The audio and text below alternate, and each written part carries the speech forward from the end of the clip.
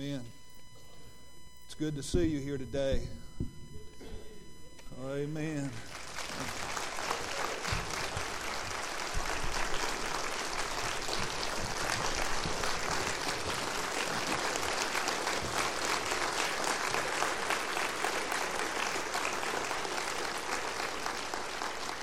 Thank you very much. I appreciate everything that each of you have done over the last few years. I know we've had gifts given, food given, cards sent, calls, a lot of love, and we love our church very much. And it's not the building or the grounds, it's you, the people. And God is good. I see my good friends back there as well. Good to see them today. And my brother drove in, and his wife from Kansas City. And Phil, I don't know where he's at now. Bathroom, okay. Yeah, he probably didn't want that said. But so many of you are here, and I just really appreciate that. If you have your Bible, I'd ask you to turn to John chapter 15. I want to talk about joy today. And the question is, do you have it? Do you have joy? And you know, in the last couple of years with the COVID thing going around and so many people struggling and so many people having lost loved ones, it's been difficult for all of us. But God has given us something through this that we can be the church again. And we can have that joy that He wants us to have and rise back up and reach our community and our state and our world with the gospel. And it's our responsibility to do so. In 2020, I saw a documentary. It's called The Last Dance. And I don't know how many have seen The Last Dance, but it's a documentary about Michael Jordan's 1998 season with the Chicago Bulls. And they won their 6th championship. But I noticed something in that documentary. Michael Jordan was sitting in a seat with a big cigar and a glass of what I guess would be bourbon. And the thing that I did, I just looked at his eyes. And he said he would give up everything that he had achieved to go back and play the game of basketball one more time. And that would be 10 scoring titles, 6 world championships, 6-time MVP of the championship game, 5-time MVP of the league, among other things. And the thing that I noticed most about him was there was no joy. There was no joy in his life. And he said he would give up everything to go back and play one more time. So if someone that has a couple $2 billion and all of those accolades doesn't have joy, how is a common Joe like you and I to have joy? Because he has all the money, all the accolades, everything that most people want, known worldwide, but he still doesn't have joy. So I want to share a passage of Scripture with you today out of John's Gospel, because these last couple years, happiness has been pretty elusive for me. Joy, when I stayed close to the Lord, was present. But I'm not going to tell you that I didn't get depressed. You know, I'm not going to tell you that everything was easy. Still not. But there is a difference between happiness and joy. And I want you to stand as we read John chapter 15, verses 9 through 13. Again, this is on the heels of abiding in Christ, being the branch and the vine. As the Father loved me, I also have loved you. Abide in my love. If you keep my commandments, you will abide in my love, just as I have kept my Father's commandments and abide in his love. These things I have spoken to you, that my joy may remain in you, and that your joy may be full. That's the passage, the text that I really want to concentrate on today. This is my commandment, that you love one another as I have loved you. Greater love has no one than this, than to lay down one's life for his friends. Heavenly Father, I pray that you would just give us the understanding of what it means to be happy, but even deeper, what it means to have joy. I thank you, Lord, for all the people that are here, and I just pray if there's anyone that doesn't know you and who doesn't experience that joy, that, Lord, before they leave here today, they would experience the joy that's unspeakable and full of glory. In Jesus' name I pray. Amen. You may be seated. You know, it's universal. Everyone wants joy. Everyone wants to be happy. And I think about it, just like I said a moment ago, if Michael Jordan, with all he has, doesn't have joy, then how can a common person like us, that we have to go to work, we have to pay our bills, we have to struggle from month to month, we have to struggle with medical issues and physical issues, how can we find that joy?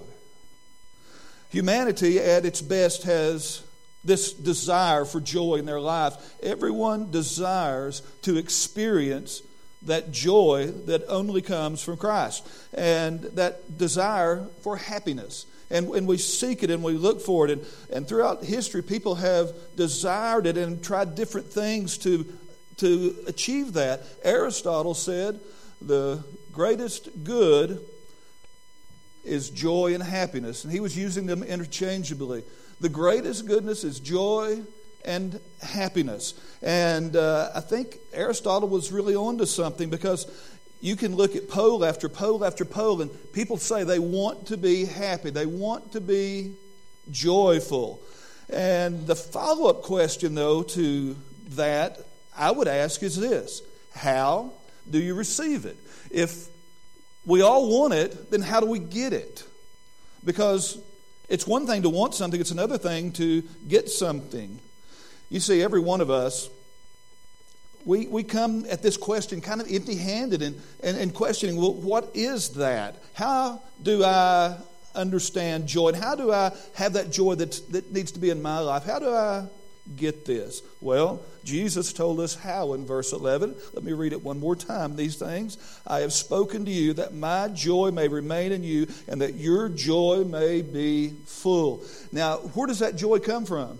It doesn't come from us. It doesn't come from what we do. It comes from Christ. It is infused in us. He gives us that incredible joy. Now, why did Jesus say in that passage, I have told you these things? Now, is he going back and saying all the things of Matthew, Mark, Luke, and John? Is that what he's talking about? No. What he's talking about, I've told you these things, and those things are in chapter 15, remaining in the vine. Abiding as the vine needs to be the source of nutrients for the what?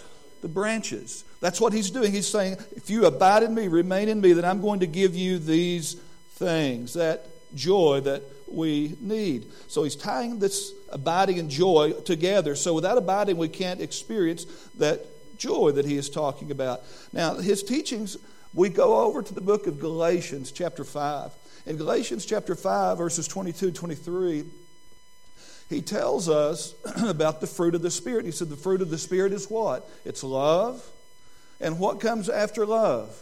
Joy, peace, long-suffering, kindness, goodness, faithfulness, gentleness, self-control, and against such there is no law. So if we're going to experience that joy and other fruits of the Spirit, then we need to remain abiding in Christ, because that's where it comes from. And the branch must remain in the vine. So Jesus was basically reiterating his teachings from verses 1 through 8. And don't be surprised when the world doesn't have joy, because you can't have it apart from Christ. And some people think it's interchangeable, but happiness and joy are two different things. So is there a difference between happiness and joy? And the answer simply is yes. The word joy, or the word rejoice, comes from the original word kara, and it's used rejoice, it's used 156 times, and joy is used 198 times in Scripture. So if it's used that often, God is giving us the invitation to be joyful, to experience joy, and to rejoice. But the distinction is joy is much deeper. It's not an emotional thing. It's a peace that only God gives. And that joy that we have comes from above. Now, when you think about this, I was reading an article about Bob Dylan, and if you don't know who Bob Dylan is, you probably have had your head in the sand for a long time. He is an incredible poet, songwriter, and he was doing an interview, and the interviewer asked Dylan, said, "What does happiness mean to you?" And Bob Dylan's response was this. He said, "I don't even know how to define it. I don't even know how to define it." But the interviewer pressed him a little bit further and asked this question. He said, "Have you ever touched happiness and held happiness?" And Dylan thought about it for a moment, and he said, "Yes, but it's like trying to hold water in your hand. It just flows through. You can't contain it. It's momentarily, it's here, and then it is gone." And he went on to add this. He said, "As long as there is suffering, you can only be so happy." And then he said, "How can a person be happy if he has misfortune?" And I think Dylan is right about that. That's because the difference between happiness and joy. Happiness is temporary. It comes and then it goes. It's like that water that Dylan said. It flows through your hand and you can't ever hang on to it. It comes and then it goes and there's nothing we can do. It's just momentary points of happiness and then it's gone. Now, Colossians chapter 2 verse 8 says, "Beware lest anyone cheat you through philosophy and empty deceit, according to the tradition of men, according to the basic principles of the world, and not according to Christ." It's fleeting. And the joy that comes from Christ is enduring. It's lasting. It's eternal. And that's the joy that we need to seek, not just this momentary happiness that we desire. There's a distinction in the understanding of happiness, and happiness is temporary, and we cannot have it apart from Christ.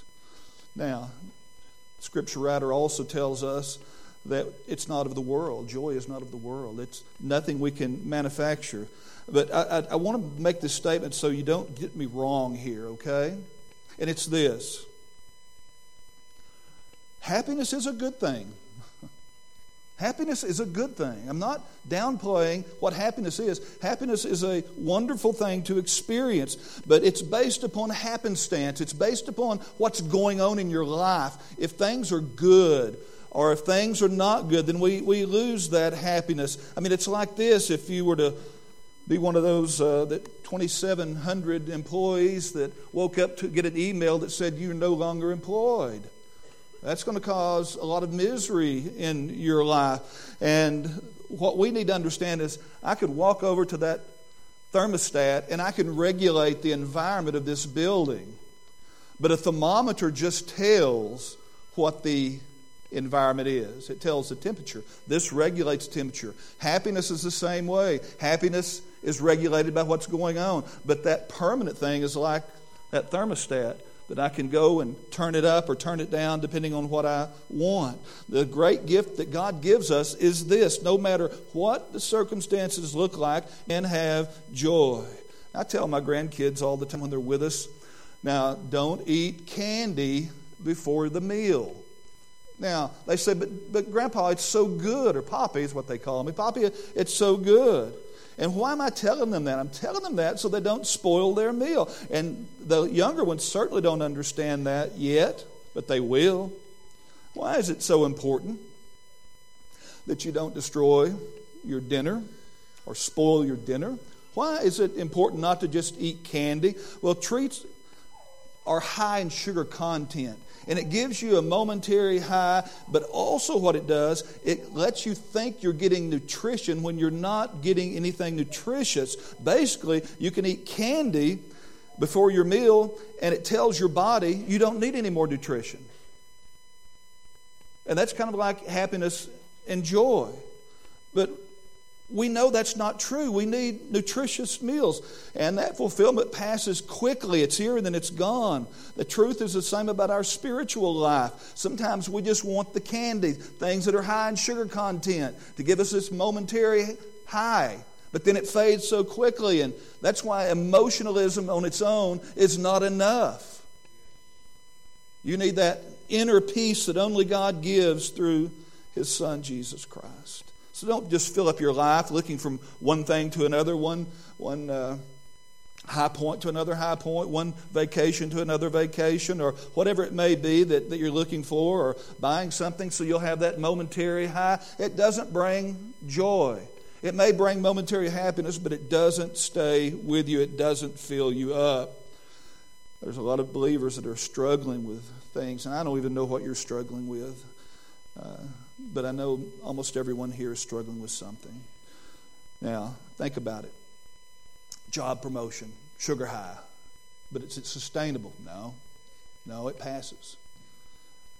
Bump in pay. Oh, that's great. It passes. The next achievement. Then it passes. Completing a degree. I've arrived. Then you realize the next day, I haven't arrived anywhere. And sometimes we put so much sugar in our lives that we miss what real joy is by accepting happiness momentarily.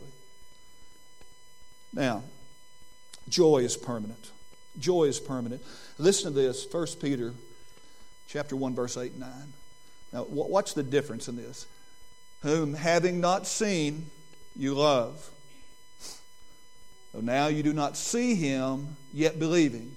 You rejoice, there's that word, kara, with joy, there's kara, inexpressible and full of glory, receiving the end of your faith, the salvation of your souls. Does that sound like spiritual candy to you? No, that's the meat.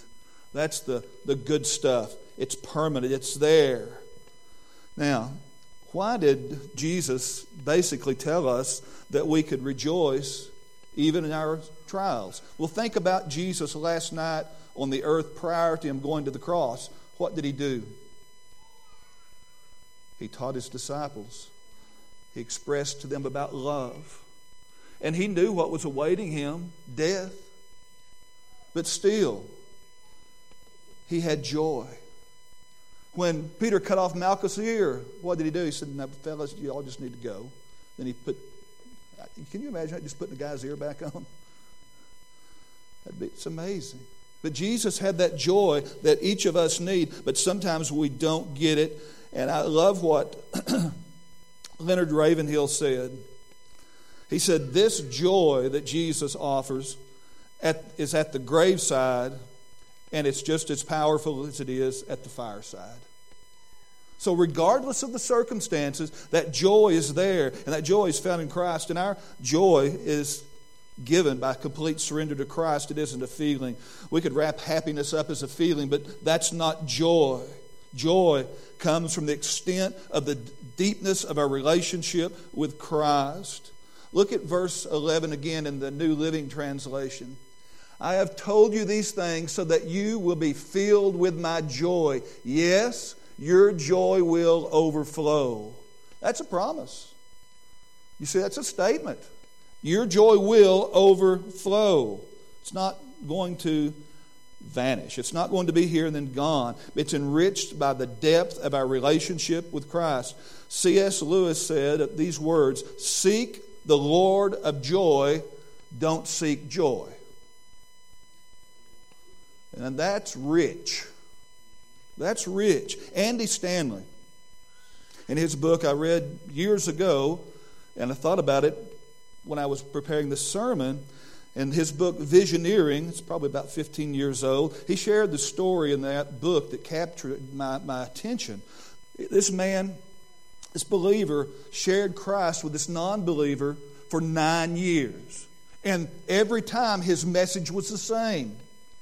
And Andy said, well, why did you keep going back to this believer who would share the same story with you every single time for 9 years? He said, because, and I quote what this man said.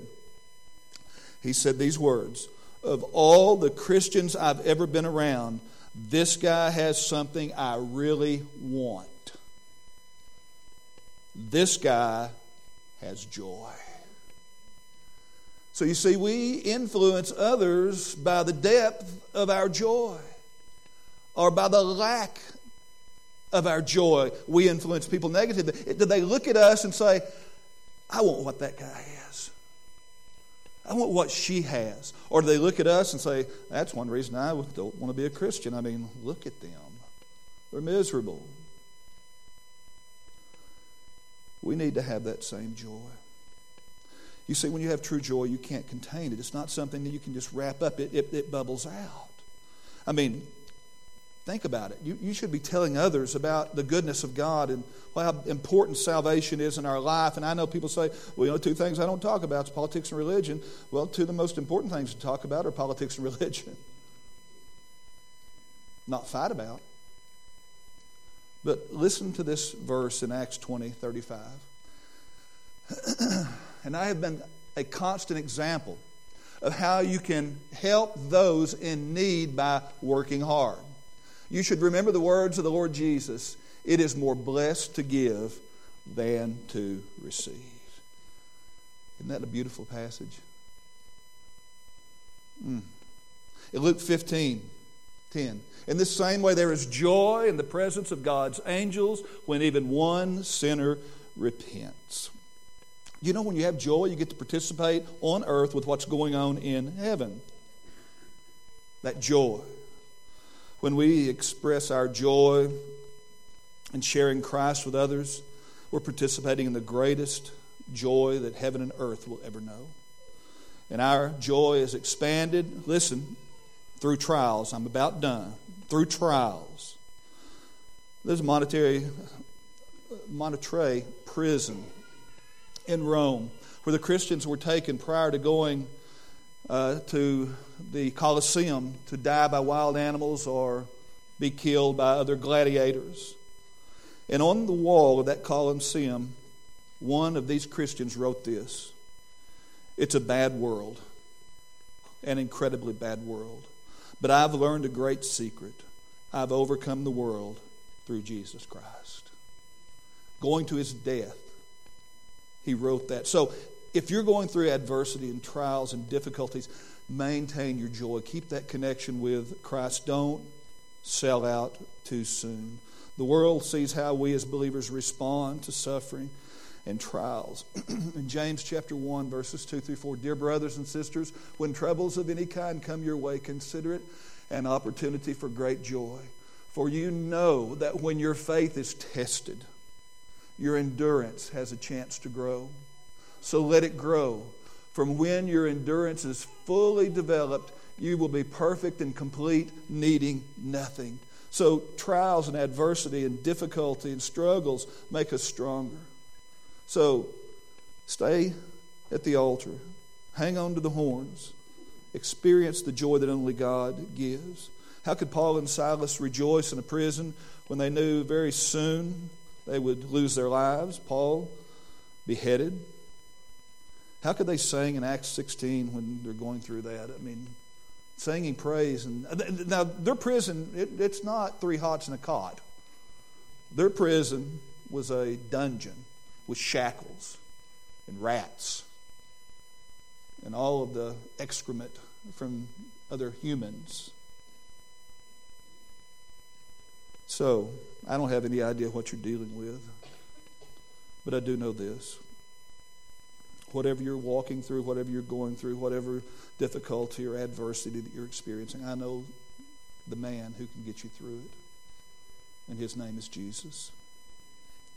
You can experience joy in the midst of your darkest days. There's a common experience that all of us need, and that's joy. You see, the Bible says today is the day of salvation. I could also add this: today is the day of joy. And I would ask you to seek it. Romans chapter 5, verse 8.